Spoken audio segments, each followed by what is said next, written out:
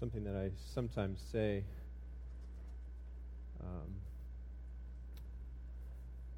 Is that it's a great privilege to be a pastor at a community like this, where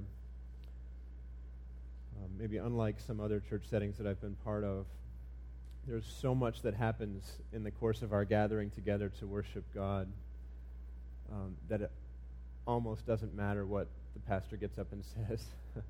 There's so much beauty and truth and connection with God through all the things that we do at Artisan.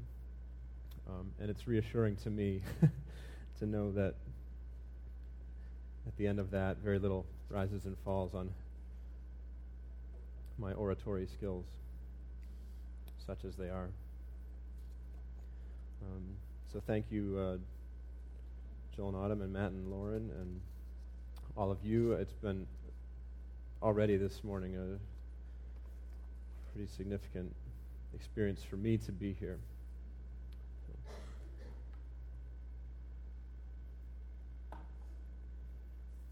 I've been thinking about this new series concept for a long time.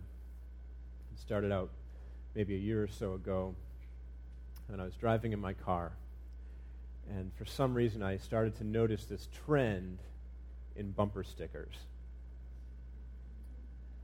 And once I started to notice this trend, as is the way this kind of thing goes, I noticed it everywhere. It's like when you buy a Nissan Sentra, you suddenly see them everywhere. Once I couldn't unsee this bumper sticker trend. It was everywhere. And the trend was this. I was seeing these religious bumper stickers with a lot of words on them. Right? I mean, forget the typographical disaster that is, right, for a person who kind of is a font nerd. But it was like somebody was trying to write a whole angry blog post on a bumper sticker, right? They're trying to explain every little thing about their faith in a 3 by 10 inch space. And I thought to myself, rather smugly, my faith won't fit on a bumper sticker.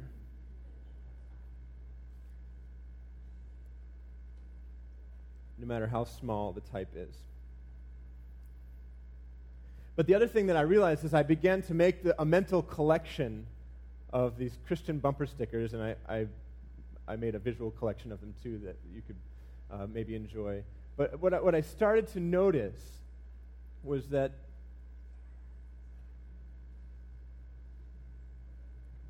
the word fit can mean a couple of different things. And when I say my faith won't fit on a bumper sticker, I actually maybe mean two different things. See, there's two reasons why something won't fit on a bumper sticker. One is it's too big, and one thing is that the other thing is it's the wrong shape. Okay, so something can't fit. Maybe it's because it's too big to fit. Maybe because it's the wrong shape to fit.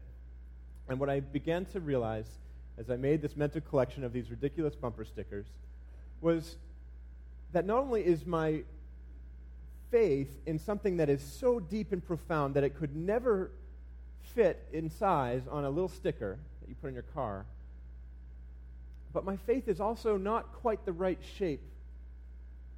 It doesn't quite fit the type of slogan-based religion that tends to make its appearance on these stickers. And that has less to do with its size and more to do with its shape. See, bumper sticker faith, if you will, is small, but it's also smooth. Fits on your car window, but it also fits into the perfectly round peg hole that you imagine faith to be.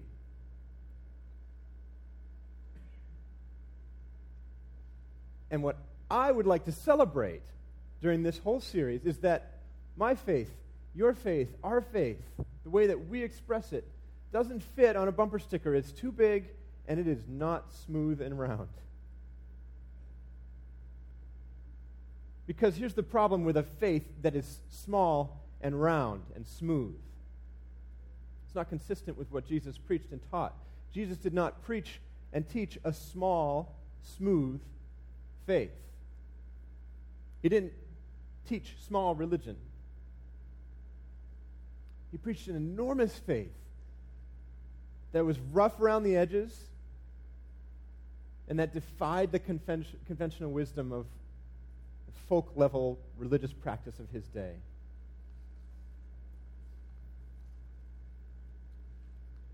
And Jesus doesn't allow us the luxury of having a bumper sticker faith. Not an option for us. If we're devoted to Him, to Jesus, rather than to any of the million other distractions, both cultural and religious, that tempt us away from the truth, if we're devoted to Him, we won't be able to hold on to the simple, comfortable, pureed Christianity in a jar kind of faith that we sometimes wish we could have. I'm going to give you 3 examples this morning of Jesus' teaching, and only 3. There's just tons and tons of this stuff in the New Testament. And I think that you will agree after reading these passages and looking at them together briefly that Jesus didn't teach a small, containable, smooth, pureed faith in a jar. The first example is one of his encounters with the Pharisees, who were the religious experts and teachers of the day. And most often when he was talking to the Pharisees, as many of you know, he was railing against their legalism. And this is no exception. This is from Mark chapter 2. I'll read 23 through 28. There are red Bibles around the sanctuary under your chairs and in the seat pockets. If you'd like to follow along in those Bibles, you can. It's page 814. If you brought your own, that probably means you can find Mark 2 on your own without a page number, but feel free to use the table of contents if you have to. Mark 2:23. One Sabbath, Jesus was going through the grain fields, and as they made their way, his disciples began to pluck heads of grain. The Pharisees said to him, "Look, why are they doing what is not lawful on the Sabbath?" You see, it was not lawful to do any harvesting on the Sabbath. It was a religious day of rest, and even just plucking heads of grain and popping them in your mouth broke the rules according to the Pharisees' interpretation of the Sabbath regulations. And he said to them, "Have you never read what David did when he and his companions were hungry and in need of food? He entered the house of God when Abiathar was high priest and ate the bread of the presence, which is not lawful for any but the priests to eat. And he gave some to his companions." Now, this is another Old Testament reference. The explanation is contained in that, so we won't go any deeper into it. Then he said to them, this is the most important thing, the Sabbath was made for humankind, and not humankind for the Sabbath. So the Son of Man is Lord even of the Sabbath. See, the Pharisees had a bumper sticker faith. Their spiritual life consisted of following simple rules. They probably had bumper stickers. If they had a car, their bumper sticker might have said, "Not even one head of grain," or something like that. That was how they expressed their religious belief, following rules. Simple rules, a lot of rules, to be sure, but rules for their own sake, not for the purpose of spiritual growth. And in fact, the Pharisees wanted to go beyond the actual regulation. They did what they called putting a hedge around the law. It's like, here's what we actually have to observe to be in God's good graces, and we're going to plant some bushes all the way around that so that we can't even get close to the edge. Jesus didn't actually seem to be very concerned with the letter of the law in this case, but rather with its spirit. This verse is one of the most profound things in the New Testament. It explains not just for the Sabbath, but by extension, the purpose of the entire law. It's for the good of the people. The Sabbath law was created for their sake. And Jesus is saying, you seem to think that people were made just so they could follow these rules. No, it's the other way around. And he led his disciples to live a life that went beyond religious rules and regulations. And in this way, he demonstrated the grace that was offered to them through himself. So that's the first example of Jesus' teaching. The next one is from Matthew chapter 5. This is from the Sermon on the Mount.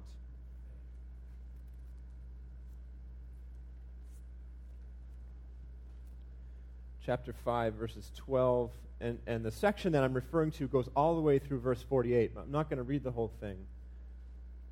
I'm just going to try to give you the form of what he's doing in this section of the Sermon on the Mount. This will be familiar to some of you.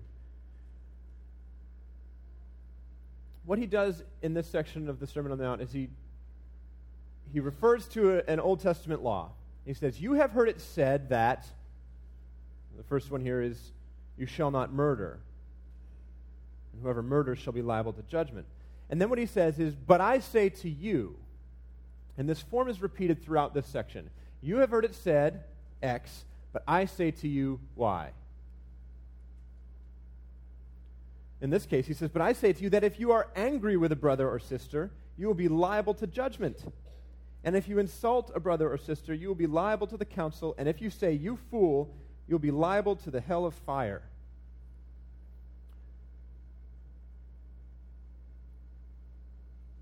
The next one's about adultery. "You have heard it said, 'You shall not commit adultery.' But I say to you that everyone who looks at a woman with lust has already committed adultery with her in his heart." Look at verse 38. "You have heard that it was said, 'An eye for an eye and a tooth for a tooth.' But I say to you, do not resist an evildoer. If anyone strikes you on the right cheek, turn the other also." Verse 43, "You have heard that it was said, 'You shall love your neighbor and hate your enemy.' But I say to you, love your enemies and pray for those who persecute you." So at first, this teaching seems to be the opposite of what he was doing with the Pharisees.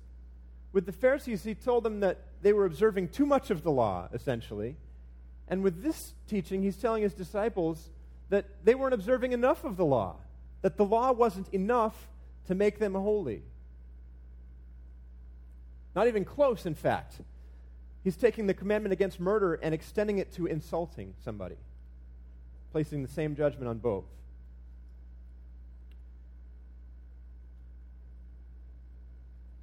He's saying you don't just have to love your neighbors, you have to love your enemies. And on throughout the whole section here. But what seems to be the opposite teaching, I think, turns out to be the same teaching. These disciples had a bumper sticker faith too. It was concerned with what was on the outside, not with what was on the inside. See, unlike the Pharisees who wanted to add extra rules just to be safe, these disciples apparently wanted to observe just enough of the rules to be considered holy. And in this case, Jesus wanted to show them that the true requirements of holiness were above and beyond, far and away past what they could ever hope to achieve. In fact, he concludes this teaching, if you look at verse 48, by saying, "Be perfect, therefore, as your heavenly Father is perfect." So the bar is not the Mosaic law, which is hard enough as it is. The bar is godly perfection.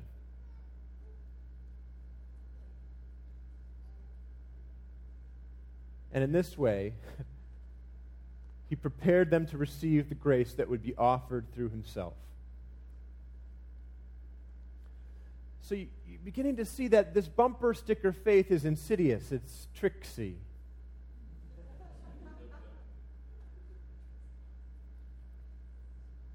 One moment it tempts us to reduce life to excessive rule following, and the next moment it tempts us to do the absolute bare minimum.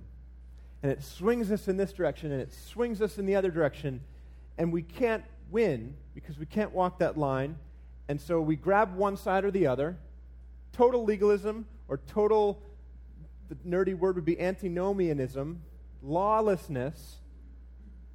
And we pick the one we like, and we slap it on a sticker and put it on our car and drive around feeling self-righteous. But they are both fallacies.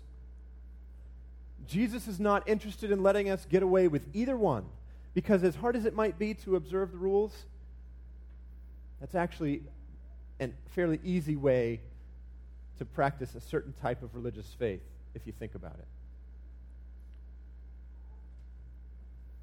He's not interested in letting us get away with either of those two easy paths. Let me give you a third example of his teaching.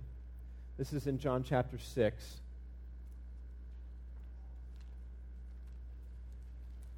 See, the other thing Jesus isn't interested in letting us get away with is a life that's based on slogans, even if those slogans come straight out of the Bible. Jesus is not interested in letting us get away with a life of slogans, even if the slogans come right out of the Bible.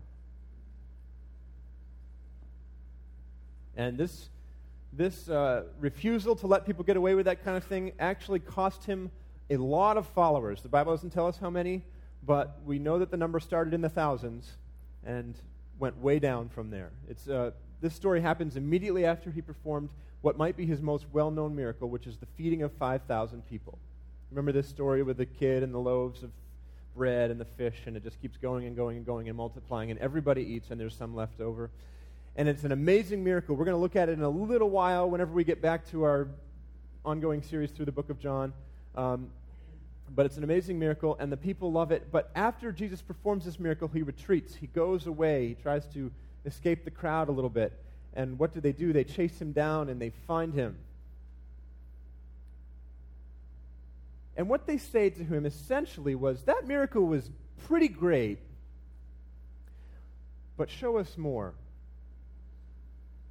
And Jesus' response was, so Jesus. Is such typical vintage Jesus. He turns it right on its head, throws it right back in their face. I mean, in a loving way. Let's look at it together. John 6, and we're going to read verses 30 and 31, and then we're going to jump ahead a little bit. So here's what happens. They chase him down, and they find him, and they said to him, what sign are you going to give us then, so that we may see it and believe you? What work are you performing?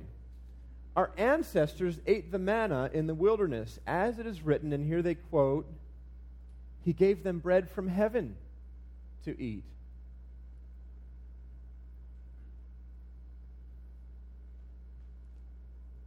You can see that these early disciples of Jesus, this huge crowd that had gathered and been fed,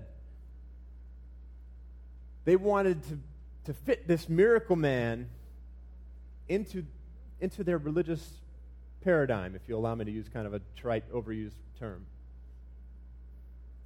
They quoted their scriptures back at him, referring to that story in the Old Testament when the Israelites were brought out of slavery in Egypt, and they wandered in the wilderness, and they had no food, and God provided for them bread from heaven, which was called manna, which in Hebrew just means, what is that? That's literally what it means. They wake up in the morning, the ground is covered with this snowy white bread stuff, and they say, what is that? And that's what manna is. So then, centuries later, Jesus takes these 2 loaves of bread and a few fish and feeds 5,000 people with it. And what do they say to him? Well, our ancestors in the wilderness got their bread from heaven. I don't know, maybe you could show us something like that?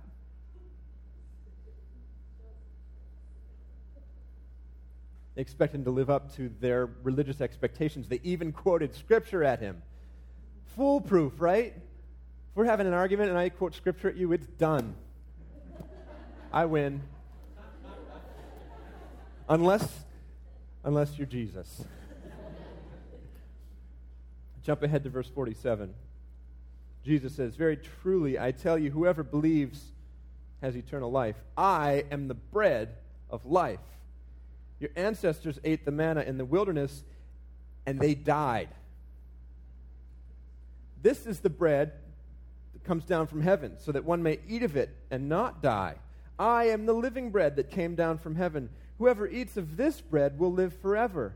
And the bread that I will give for the life of the world is my flesh? They're probably with him right up to that last word. Yes, preach it, Lord. Your what?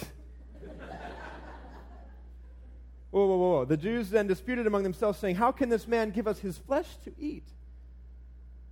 Jesus said to them, "Very truly, I tell you, unless you eat the flesh of the Son of Man and drink his blood, you have no life in you." And some people at the back of the crowd trickled away. "Those who eat my flesh and drink my blood have eternal life, and I will raise them up on the last day, for my flesh is true food, and my blood is true drink." And he looked up, and there were fewer. "Those who eat my flesh and drink my blood abide in me, and I in them. Just as the living Father sent me, and I live because of the Father, so whoever eats me will live because of me." And a few more people were gone. "This is the bread that came down from heaven, not like that which your ancestors ate, and they died, but the one who eats this bread will live forever."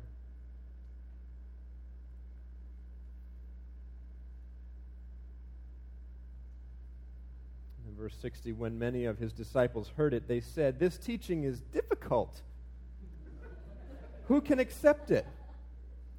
In verse 66, because of this, many of his disciples turned back and no longer went about with him.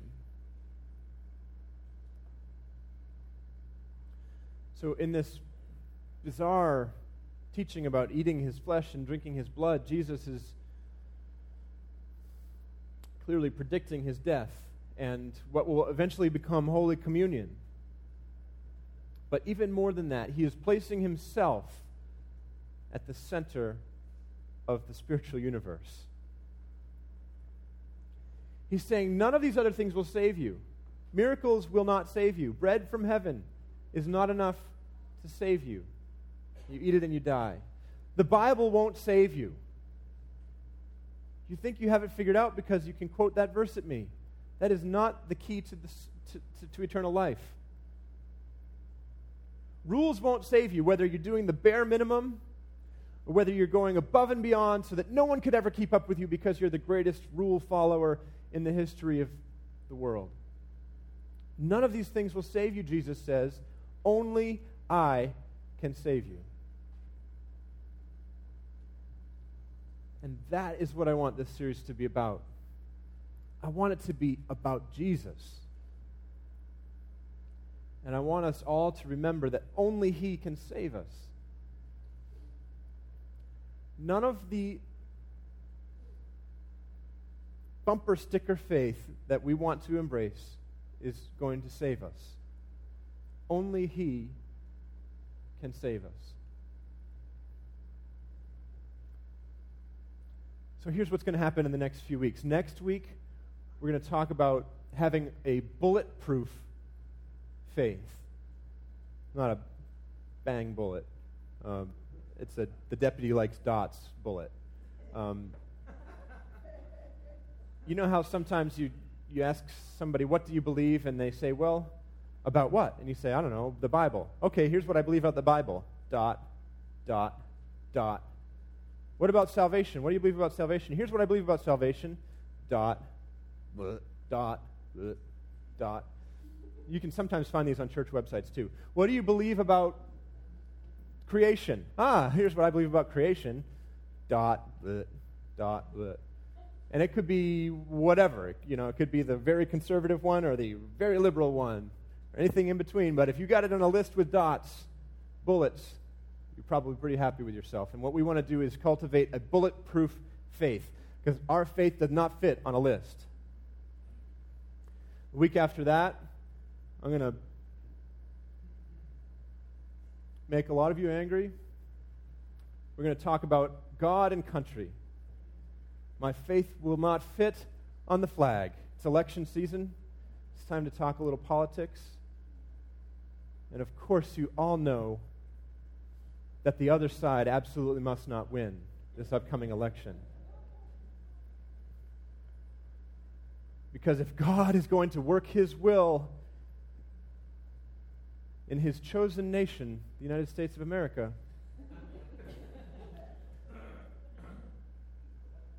we need to elect the right person or people, right? September 23rd, don't miss it. Of God and country, my faith won't fit on the flag. and I'm going to make you angry whether you're a conservative or a liberal. Even if you're like me or one of those smug, self-righteous moderates, you're going to get angry too. It'll be fun. The next week, September 30th, is our 5th Sunday festival, and we're going to talk about how our faith won't fit indoors. We love this building. We just bought it. We put a brand new roof on it. Doesn't it look great? Next spring, we're going to expand it, unless the variance board gets angry at us or something. We love this building, but our faith is too big to fit in this place. No matter, we could extend it all the way to whatever state is in that direction. I don't know. And it wouldn't be big enough to contain our faith. And so we're going to get outside these walls. We're going to come together, have a brief gathering, and then we're going to go. And we're going to do service projects all around the neighborhood. And then we'll come back and have our 5th Sunday potluck. It'll be a great time. And then in the last week, I'm going to hold out on you a little bit, but the title of that is Worshiping an Uncontainable God. And I think that one's going to be particularly interesting for us. So what I'd like to do is encourage your participation in 2 ways. One is a high-tech, nerdy way, and the other is a very practical, hands-on way. And I would like you to do both of these things if you can, and I'd like all of you to do at least one of them. The high-tech, nerdy way is that we are going to talk about this series on our social networking things, right? So some of us have already started playing with this Twitter hashtag, MyFaithWon'tFit. If you're a Twitter user, I would love for you this week to make some posts. Just think about your faith and what expectations maybe people have on you. And say, my faith won't fit in those. Awesome. Thank you, Elliot. And notice, if you will, Twitter power users can tell you, if you put the apostrophe in there, it will break the hashtag. So don't put the apostrophe in there. But you can do this on Facebook, too. It doesn't quite work as well on Facebook, but, more people are on Facebook. And this is not to be smug about things, to say my faith won't fit. It's to get you to think about and actually express the ways that you think your faith is bigger than what people's expectations might be. It's bigger than what your expectations maybe were at one time. So jump on your social media networks and do this stuff. My faith won't fit. That's the nerdy, kind of esoteric way. The very hands-on practical way is that for this 5th Sunday service project thing, we don't actually have any service projects lined up. And so I need some help with that. I'd like those of you who live in the neighborhoods surrounding the church to ask around and see what people need. If you know the neighborhood organizers, the neighborhood association people, ask them what needs are around here.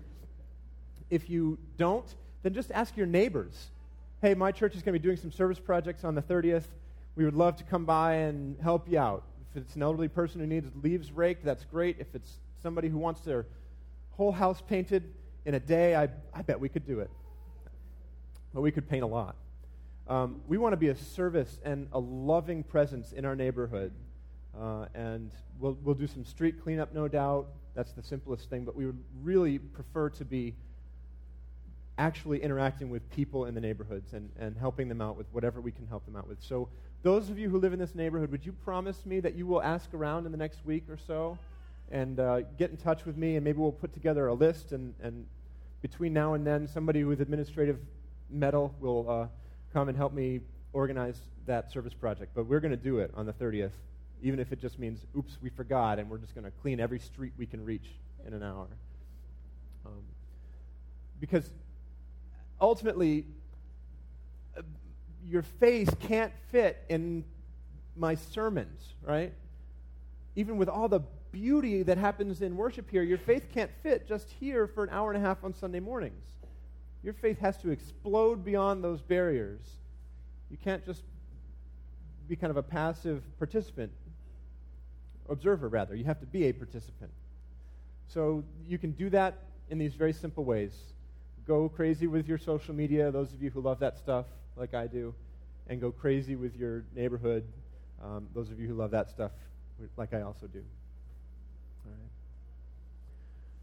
As we move toward communion, I want to offer you this meditation, which Autumn referred to just before we started looking at these things together. Ephesians chapter 3, 18 and 19. This is my prayer for you during this series, just as it was Paul's prayer for the church in Ephesus. This is my prayer as we think about how our faith won't fit. I pray that you may have the power to comprehend with all the saints what is the breadth and length and height and depth, and to know the love of Christ that surpasses knowledge, so that you may be filled with all the fullness of God.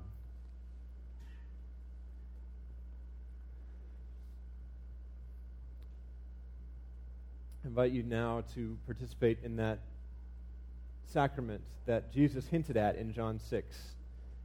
It drove his casual followers away, but later when he instituted the Lord's Supper with his closest followers, it drew them closer. And it's offered to you and to me to draw us closer to him, closer to each other, which is why we call it communion. We have an open table at Artisan. You don't have to be a member of our church or our denomination. You just have to be a Christian. You just have to be, if you don't like that word, it's okay. You just have to be following Jesus. You have to be looking to him, not to all these other distractions. And this is the place where we look to him. So as we continue to sing and hear music, you can come, tear off a piece of the bread, dip it in the wine or the juice, whatever is more appropriate for you and for your family. Receive it as food for your souls. And our kids will be coming back in shortly, and you can involve them in that as well if you'd like to. Respond to the Word of God as you hear the Spirit's call.